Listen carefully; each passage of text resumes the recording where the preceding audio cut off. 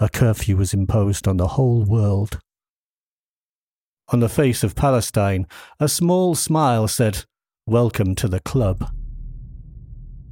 These policies have been imposed on us for over 70 years. I sat in quarantine, trying to find my place in the new situation. I watched the cities of the world shutting down and their people disappear. Meanwhile, our open prison, called Palestinian Cities and Villages, is besieged by soldiers and checkpoints, dotted with ethnically exclusive settlements built on the lands of the besieged towns. For a moment, the pandemic seemed like the sword of justice, hiding both the people of the country and its tyrant occupiers. The attention turned to Gaza, the people imprisoned in solitary confinement. That walled and besieged spot suddenly looked like a safe haven from the deadly virus. Gaza has been under full siege from land, air and sea for 15 years. No fly enters Gaza without permission from Israel. Neither will a damn virus. I stopped laughing at this joke after the news of the first cases of the pandemic hit that besieged place, with no proper medication allowed in. Meanwhile, one thing did not stop. The silence that covered most other subjects other than the pandemic meant that the movement to swallow more Palestinian lands and lives rather increased and exacerbated. The occupied Palestinian land was disappearing much faster than before. The then king of the world, Trump, and his son-in-law, who was appointed an expert on our future, offered us a deal, a big deal called Deal of the Century. I called it the Coroner Deal. Trump and his son-in-law would not have dared display this silliness had it not been for people's preoccupation with the pandemic as sole news. The Coroner Deal does not include freedom, state, sovereignty, or even dignity for non-Jews. The deal guarantees to our occupying masters coming from America and Europe that the situation of occupier and occupied remains, but now is strengthened, normalized, and written as a legal deal. The deal is also not subject to appeal, or, as stated by King Trump's son-in-law, His Majesty Prince Kushner, take it or leave it. In my occupied country, which the world calls Israel, where I live with 2 million other Palestinians, the government imposed emergency laws which it could not have imposed before, except on the Palestinians. Once again, a welcome to the club smile arrived on the face of Palestinians when the Israeli Jews came out to demonstrate against state surveillance, spying on phones, threatening people with imprisonment if they published what is not in line with the official data about the epidemic.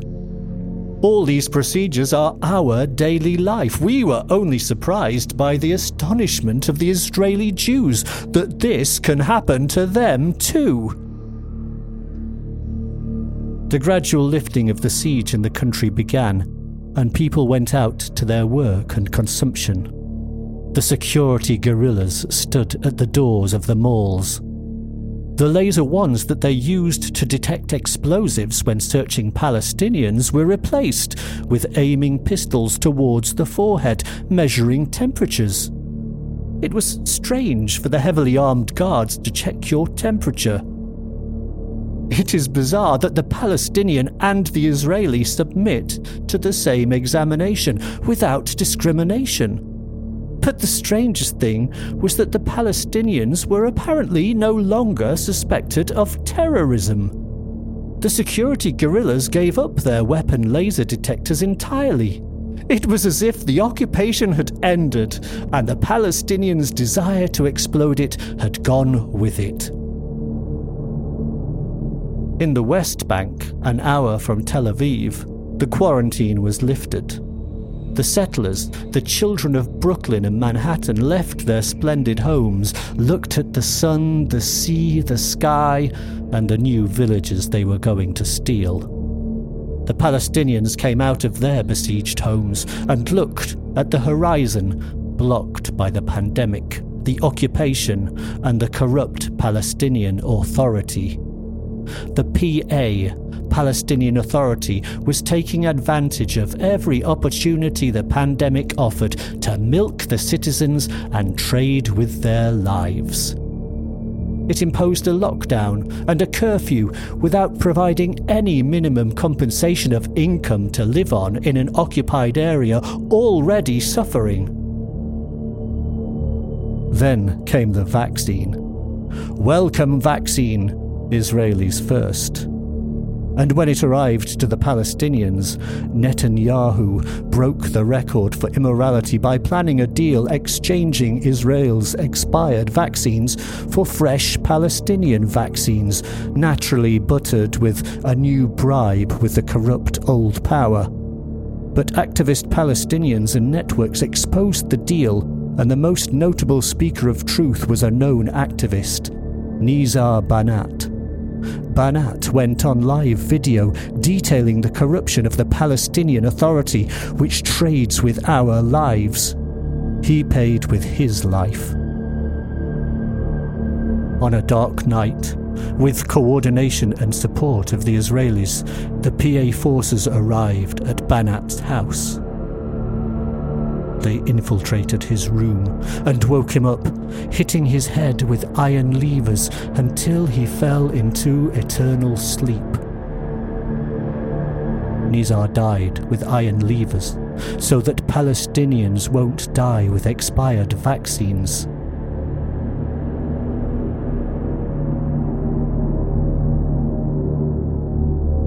Have you ever seen a laughable horror scene? Well, I did.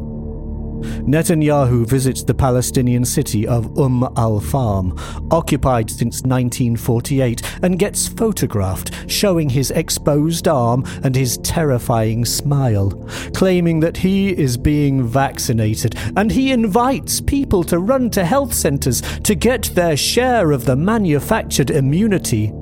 This man, who has been killing Palestinians over the long years of his rule and has mastered fabricating lies to demonize them and justify their extermination, is now standing in the fiercest Palestinian city in its resistance to the Israeli occupation, preaching to the public about life and health and addressing the Palestinians of Israel in Arabic with a heavy accent, saying, "Go! Get vaccinated."